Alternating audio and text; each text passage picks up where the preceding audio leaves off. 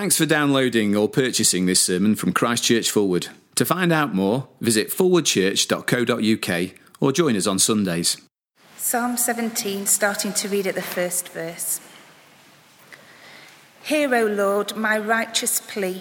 Listen to my cry. Give ear to my prayer. It does not rise from deceitful lips. May my vindication come from you. May your eyes see what is right. Though you probe my heart and examine me at night, though you test me, you will find nothing. I have resolved that my mouth will not sin. As for the deeds of men, by the word of your lips I have kept myself from the ways of the violent. My steps have held to your paths. My feet have not slipped. I call on you, O God, for you will answer me. Give ear to me and hear my prayer. Show the wonder of your great love, you who save by your right hand those who take refuge in you from their foes. Keep me as the apple of your eye. Hide me in the shadow of your wings from the wicked who assail me, from my mortal enemies who surround me. They close up their callous hearts, and their mouths speak with arrogance. They have tracked me down. They now surround me. With eyes alert, throw me to the ground. They are like a lion hungry for prey, like a great lion crouching in cover. Rise up, O Lord, confront them, bring them down. Rescue me from the wicked by your sword. O Lord, by your hand save me from such men, from men of this world whose reward is in this life. You still the hunger of those you cherish. Their sons have plenty, and they store up wealth for their children. And I, in righteousness I shall see your face. When I awake, I shall be satisfied with seeing your likeness. Thank you, Emma. Please keep that passage open, and I'll pray for us as we begin.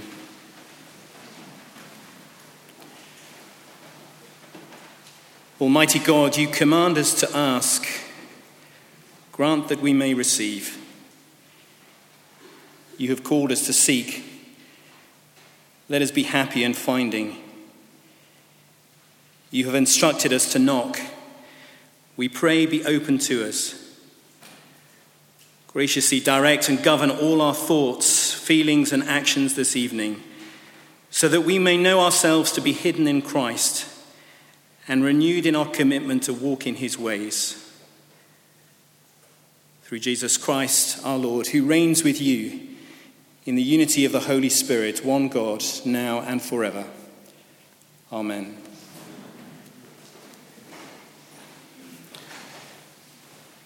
Well, a man drives a truck into a crowd of people celebrating.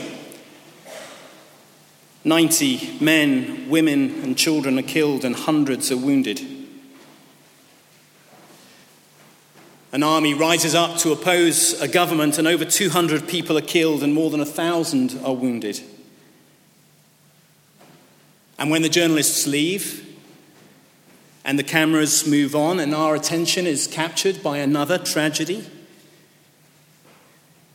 you think of all those lives irrevocably changed.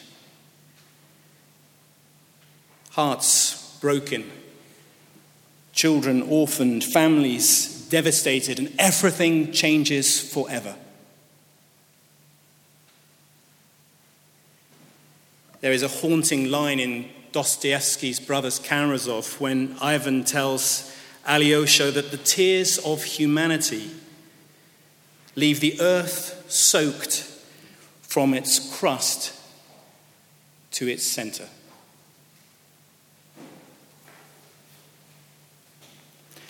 A few years ago, Ben Kwashi, the Archbishop of Nigeria, spoke from this pulpit, and I know a number of you will remember that visit. His moving testimony, not just about the general suffering that is common to all people, but the particular suffering that many of God's people in Nigeria face at the hands of those who hate Jesus. In 2010, I was in Jos as bishop. In March, 3 villages in the outskirts of Jos were attacked. Muslims massacred men, women, and children. And as the church leaders, we were all convinced to beg the villagers who survived and the entire Christian community to do nothing. There could be no retaliation.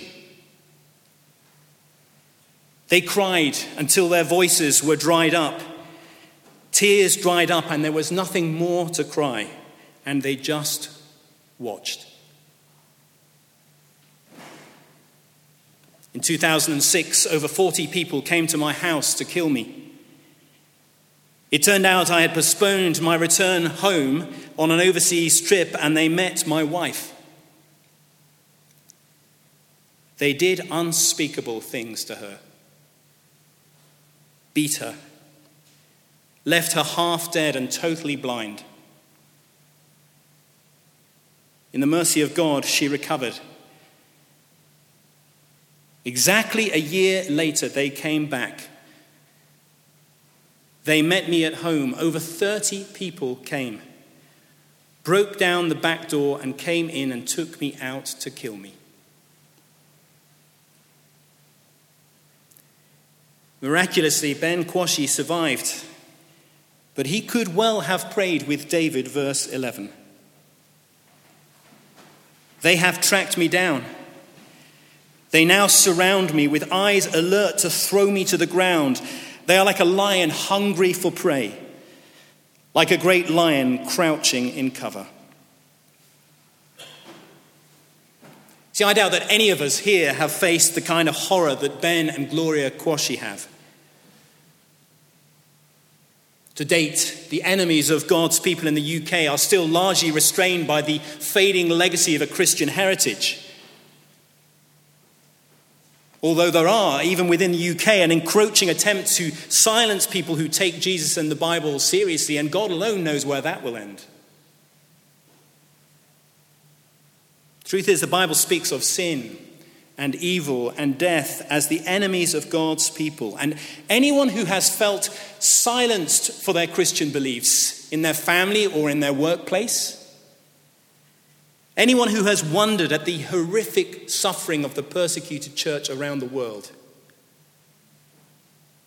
anyone who has stood at the graveside of somebody they love, will know how terrible and seemingly invincible such enemies are. And in a world of so much suffering and sorrow, the question always for anyone is, could there really be a God who hears and hides his people? Is there a God who cares enough to listen? Is he powerful enough to deliver and protect those who put their trust in him? And according to David, the answer, verse 6, is yes. I call on you, O God, for you will answer me. Give ear to me and hear my prayer. Keep me, verse 8, as the apple of your eye. Hide me in the shadow of your wings. See, David says that in a world of suffering and sorrow, it is possible to be heard by and hidden in the Lord. Now, David, who wrote this psalm, was one of Israel's greatest kings. He was a king who, above all else, delivered Israel from her enemies. And yet he was not a perfect king. If he ascended to military heights, he also crashed to shameful immoral depths. His reign peaked in national glory and it ended in personal ignominy. An honourable soldier and saviour to a dishonourable adulterer and murderer. And so actually the opening of Psalm 17 is somewhat surprising, verse 3. Though you probe my heart and examine me at night, though you test me, you will find nothing. I have resolved that my mouth will not sin. As for the deeds of men, by the word of your lips, I have kept myself from the ways of the violent. My feet have held to your paths. My feet have not slipped. If you know anything of David's life, his prayer here does seem somewhat surprising. And yet I suspect it's only really surprising if you don't appreciate the wonder of God's covenant love. For there is no question that David knew that he was a rebel before God. He was following God's ways one minute and then carelessly disregarding them the next. Now, after he slept with Bathsheba and arranged for the murder of her husband Uriah, David could pray, "Wash away all my iniquity and cleanse me from my sin. For I know my transgressions and my sin is always before me. Against you and you only have I sinned and done what is evil in your sight." But the wonder of covenant love is that if we confess our sins, as the New Testament puts it, God is faithful and just, and he will forgive us our sins and purify us from all unrighteousness. There can be a fresh start, a new beginning. And because David understood that the Lord's love was so great and his forgiveness was so complete, that he could write, "As far as the east is from the west, so far has he removed our transgressions from us." So when David wrote this psalm, he knew that he was heard because he was hidden in God's covenant love. And of course, that can be true for you in Jesus. Love that is so great. Forgiveness that is so complete that God can remove your sin as far as the east is from the west and you can start again. As William Langland put it, all the wickedness in this world that man might work or think is no more to the mercy of God than a live coal in the sea. Of course, such covenant love always seems scandalous to those who think that only merit and not mercy can earn them favor with God.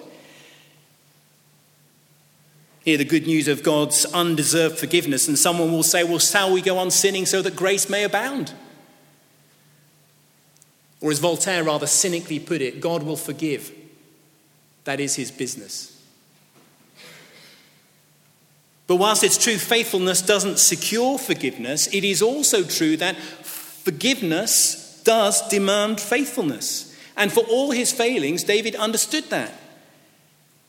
When you know God's forgiveness in Jesus, you want to turn from sin and follow your Savior, because the past is dealt with and the future is secure. So you can, as David understood, be heard by Jesus because you are hidden in his love. Verse 6. "I call on you, O God, for you will answer me. Keep me," verse 8, "as the apple of your eye. Hide me in the shadow of your wings." Sometimes I think we can feel that our failures are so final or so frequent that there cannot be a way back to God. And even if we feel, verse 5, that our steps have held to the Lord's path, that like David, our settled desire is to walk in the Lord's ways, even then, sin confessed in the past can, for many, still haunt us in the present. Unless, that is, you do what David did in verse 7. Unless you remember the wonder of the Lord's great love. You see, what is it that filled David's mind and calmed his troubled conscience? It is the God of covenant promise, the God who makes promises and keeps them, the God who did what we could never do, the God who delivers us from our enemies through the wonders of his saving acts in history. It may not be immediately obvious in our translation, but verse 7, it's the language of covenant love. It's the language of Exodus deliverance. Because God is slow to anger and abounding in steadfast covenant love, because he didn't treat Israel or David as their sins deserve. Because he showed covenant love to Israel in her deliverance from Egypt, David can take refuge in him. Verse 7, show the wonder of your great love. You who save by your right hand those who take refuge in you from their foes. And if that was true for David, how much more for those of us this side of Jesus, whose deliverance is not seen in the sands of Egypt, but in the blood of a Roman cross? See, in a world of so much sorrow and suffering, we can be heard and hidden in him, verse 8. Keep me as the apple of your eye. Hide me in the shadow of your wings. To be hidden in the shadow of the Lord's wings is actually an image that appears a number of times in the Bible. It's a place of warmth, of protection, of security. And it's certainly remarkable the way in which birds fiercely protect their young. We have 4 chickens at home. They are much loved by my wife. Having lived in a house of boys, she needed some female company. And so chickens were granted as a birthday gift on the condition that there was an end to the chicken bric-a-brac that was gradually filling our home. Or chick-a-brac, as a friend put it. So now, Barbara, Tilly, Gladys and Judith happily wander our garden and produce a fairly endless supply of eggs. Although when the boys are home, it has to be said that on occasions, demand outstrips supply. And a few months back, the egg rack was empty and the boys were hungry. So one of our sons headed out to the chicken coop for breakfast. There was a problem, however. The girls were still laying. And an attempt by one of the boys to retrieve an egg was met with a look of maternal chicken horror. There was a quiet but defiant tucking of eggs under the security of her protective wings. And I have no doubt that were there to be further attempts to steal her precious eggs, it would have been met with a lot of noise and some fairly fierce pecking.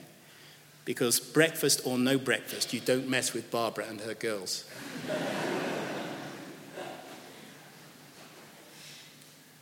To be hidden in the shadow of the Lord's wings. In a world of so much suffering and sorrow, when your business and your home and your family are attacked, can there be anything more precious than to be heard and hidden? To know that if your enemies, verse 10, close up their callous hearts, nevertheless, verse 6, God will answer and give ear to you and hear your prayer. And though your enemies might hunt you down like a lion, verse 12, nevertheless, there is a place where you can hide, verse 8. Keep me as the apple of your eye. Hide me in the shadow of your wings. It's true, there's much joy in this world. Glorious summer Sunday. Friends. The last day of school, 6 weeks of holiday. It doesn't get much better than that. But you know, this world can be a wicked and discouraging place. You think of Nice, and you think of Turkey, and you think of Nigeria. Certainly was for David. It has been for God's people throughout the past and today throughout the world. Believers suffering like those in Nigeria. And for us? See, in the Lord's mercy, most of us will have been spared the flesh and blood enemies of many Nigerian believers, but none of us will escape what the Bible describes as the last enemy. That is death. I've done several funerals in the past when people have requested that dreadful poem by Henry Scott Holland. It's a poem that begins with that fundamentally dishonest line, "Death is nothing at all." Every funeral I have ever taken, every funeral I have ever attended, death always feels the exact opposite of nothing at all. It feels weighty and final and terrible, a great enemy that we long would be conquered. Do you not think that the people in Nice and Turkey feel that tonight? I was at my uncle's funeral on Friday. 69. Married for 49 years. A lifelong member of Kinder Mountain Rescue Team, and he died of a heart attack on Kinder Scout trying to help a walker who had got into distress. When I saw his wife at the front of the church weeping, I thought of those haunting words of C.S. Lewis when he reflected on the death of his wife. I look up at the night sky. Is anything more certain than in all those vast times and spaces, if I were allowed to search them, I should nowhere find her face, her voice, her touch. Which is why, facing the enemies of God's people, be they flesh and blood opposition or the last enemy, death itself, David prays as he does in verse 13. Rise up, O Lord, confront them, bring them down, rescue me from the wicked by your sword. The truth is, there can be no salvation for God's people without the defeat of our enemies. For it is only when our enemies are defeated that we can really be safe and secure. And yet I guess that many of us feel uncomfortable with David's words. If we mistake covenant confidence at the beginning of the psalm for hypocrisy and presumption, we mistake covenant justice at the end of the psalm for violence and retaliation. So we find ourselves asking, is it really appropriate to ask God to rescue us from the wicked by his sword? Is it really possible to think of a final judgment? I suspect actually it's a mark of our arrogance that we think that we are more patient and compassionate than the Lord. And I think it's probably a reflection of our relative comfort that we do not think that justice is necessary for our true salvation. See, the Lord is slow to anger and abounding in steadfast love, much more so than we are. Yet he does not leave the guilty unpunished, nor, if we are honest, would we want him to. For if justice without love is cold, love without justice is empty.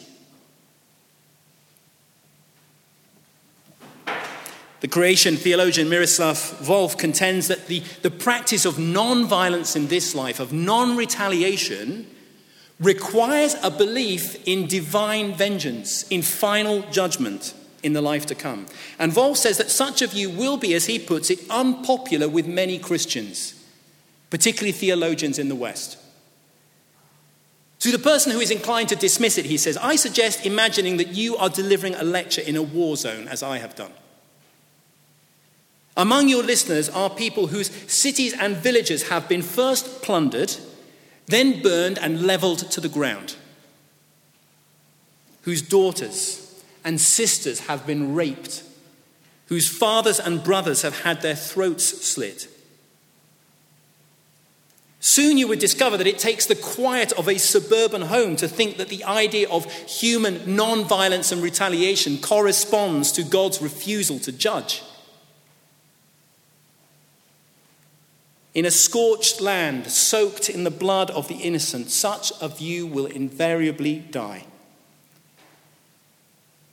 And as one watches it die, one would do well to reflect about many other pleasant captivities of the liberal mind.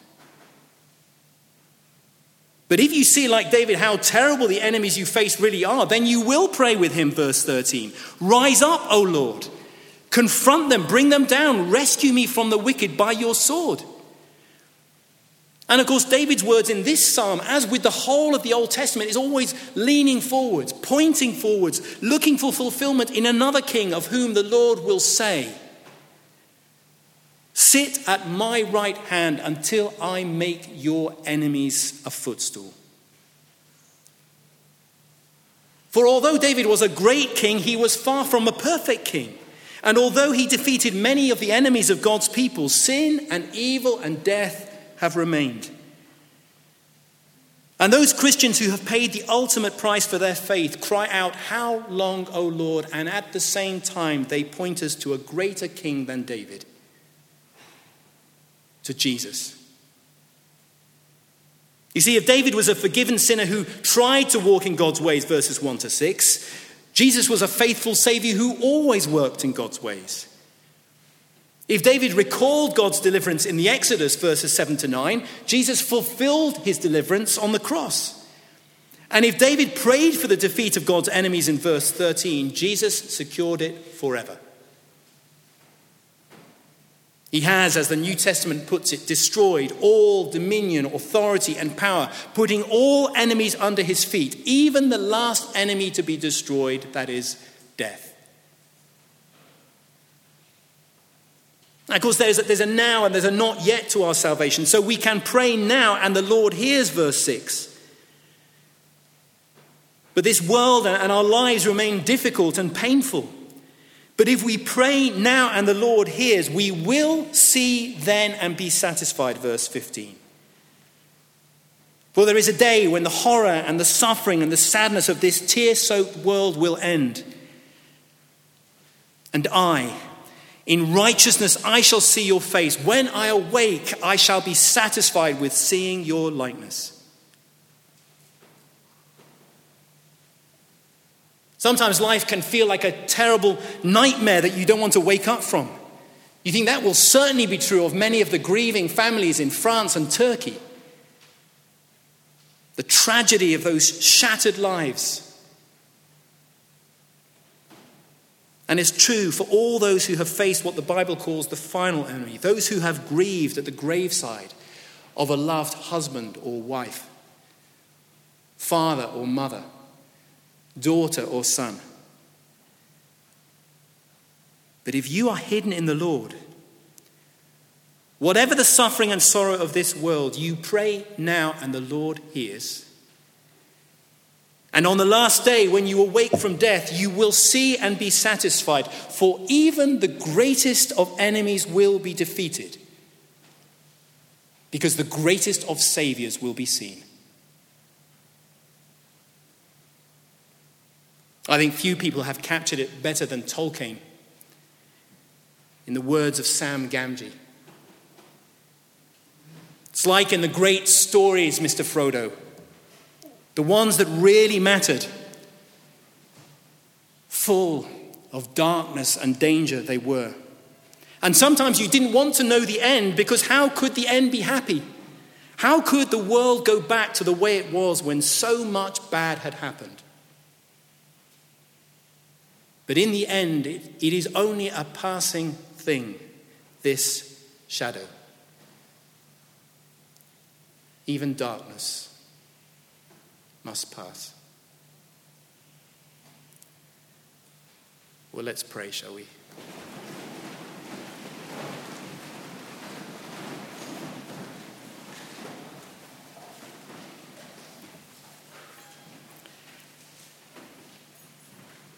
I call on you, O God, for you will answer me.